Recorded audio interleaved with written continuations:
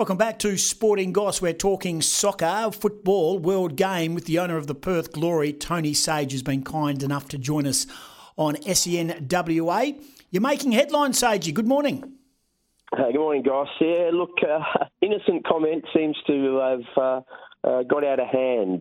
Popper and I are fine, but the rest of the world doesn't seem to think so.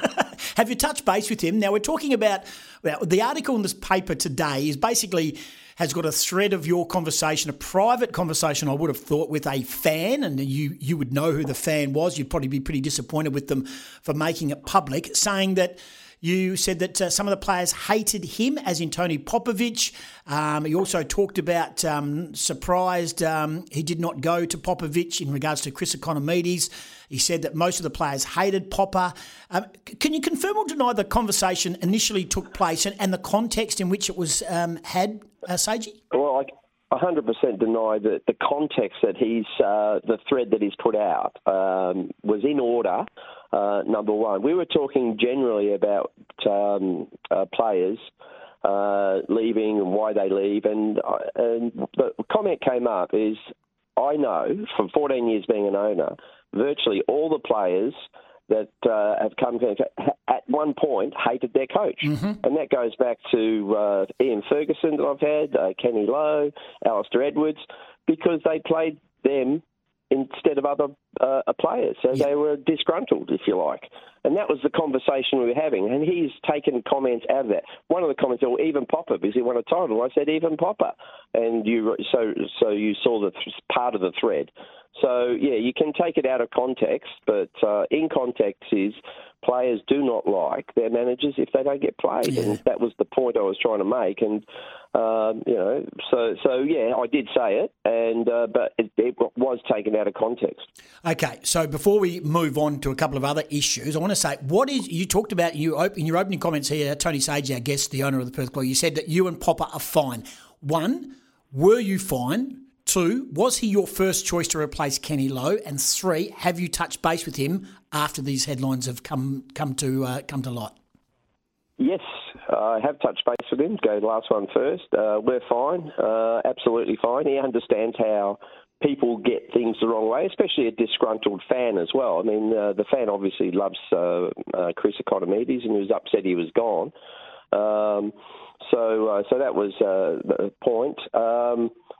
Yes, Popper was first choice. I mean, Jacob Burns and I interviewed him in Sydney 2 months prior to his appointment, and it took a long time because there were other candidates in the mix. And what was the first one? The bottom line is that you've spoken to him, your relationship with Popper, but it just said, I'm just reading the article this morning by Nick Taylor. It says Popovic was not Sage's choice to succeed Kenny Lowe. You preferred Robbie Fowler, but were persuaded to opt for Popovic, by Peter Filopoulos and Jake Burns. Correct or not? No, that's incorrect. Robbie and I go back a long way. As you know, he played here. We became very close friends. He was in the mix. Didn't have to be persuaded at all. I mean, you do your due diligence, though. So I rang up Paul Lederer, the owner of Western Sydney, when he left there, and I just wanted to know the details of his sudden departure. That was the only thing that concerned me. If another offer came from Europe, he might go immediately. So that was my only concern. So, I did relay those concerns to Peter Filopoulos and to Jacob Burns. But once I had spoken to Paul Lederer about his coaching ability, etc., he said, Tony, even if you get 2 years out of him, you're doing fantastic for your club. And that was enough for me to make my decision. Won the Premier's Plate under his reign, which is obviously justifies that performance. Just a couple of things on Tony. This is not so much about Tony Popovic, but as the owner and a man who has basically kept the club afloat, and you've done so much for the world game in Australia and the like, I'm going to put it to you, were you miffed and surprised that Tony Popovic's boys played in the first team? And did you think, or at any stage, did you question their selection? No, I never did question their selection. I leave all the football, despite all the rumours and everything, I leave the football department to the football department. I had this same situation, as you quite remember, 2 coaches previously with Alistair Edwards. That was brought to a head by the then captain, Jacob Burns, and we all know what happened there. But no, I don't get involved. My personal opinion is, and I'll state it, that I didn't think it was a good idea to do that, but I don't interfere. So once I appoint a manager, he gets who he wants. I give him a budget, though, and he gets who he wants. And I was surprised, given the previous history with Alistair Edwards, that he did bring to the club his 2 sons. I was surprised, but I had trust in him, and he won us Premier's Plate in his first season. And really, we were only 1 goal off being in a grand final again. We beat Wellington 1-0 to get to the semi-final, and we got beaten. So we could have been in the grand final 2 years running. Yeah, and I think we even go further back than Alistair Edwards. We can go back to Steve McMahon. He had the same issue too, didn't he? Didn't his boy play? Yeah, he did. I wasn't owner at the time, but yeah, he had the same issue, yes. It's always a bit of an issue. I think it's very difficult for the manager. 100% it is. It's an issue in all sports at all levels, to be brutally honest with you. If your boy or your girl is good enough to play or is at, and you're the coach of it, it's a really difficult decision to make. So, will you stop your passion, your private passion, and your conversations with people on social media and the like, which is what you've done here? Because judging by what you're telling me, you've been stitched up by this fan who you were having a private conversation with. Have you contacted that fan, so to speak, and will you refrain from such conversations going forward? Yeah, I have contacted that fan. He's very remorseful, but he forwarded it to someone else who jumbled the thread, if you like, a lot around. So yeah, but so yeah. Look, you know me, Goss. Over this many years, I'm pretty open. I say what I feel.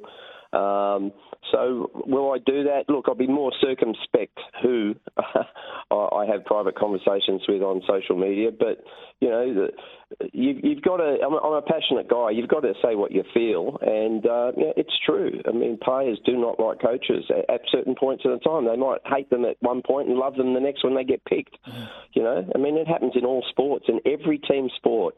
Not 100% of the players like the manager, and that's why so many coaches get sacked over the years. But and it's true for the best coaches in the world too. You know Ferguson. I mean the fights that Beckham had with Ferguson. It goes right at the top level of sport, and that's why some coaches get tipped out, because players do revolt. So yeah, it's a I can't understand why it's caused any controversy, given that it happens so often in sport. Yeah, $1.2 million for Chris Economides. Obviously, he was looking for a better offer.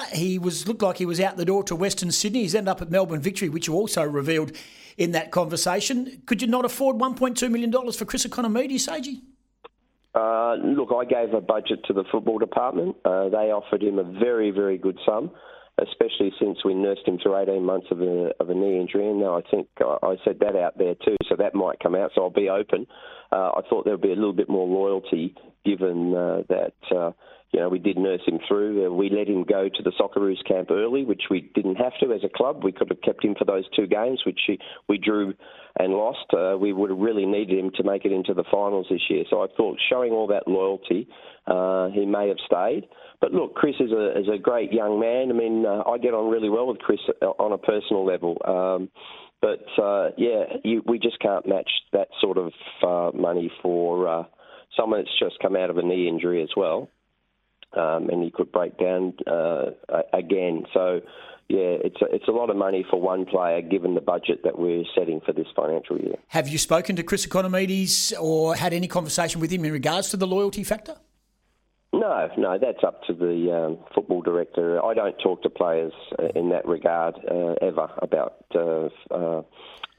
contracts. I mean, that's just not my job, and I leave that up to Terry McFlynn, our football director, and Richie Garcia. So, and of course the CEO gets involved at the last minute to tidy up the contracts. But no, I never did. Look, like I said, I get on really well with Chris. I wish him well for the future. He's going to be a great Socceroo as well, so we'll be barracking for him when he plays for Australia.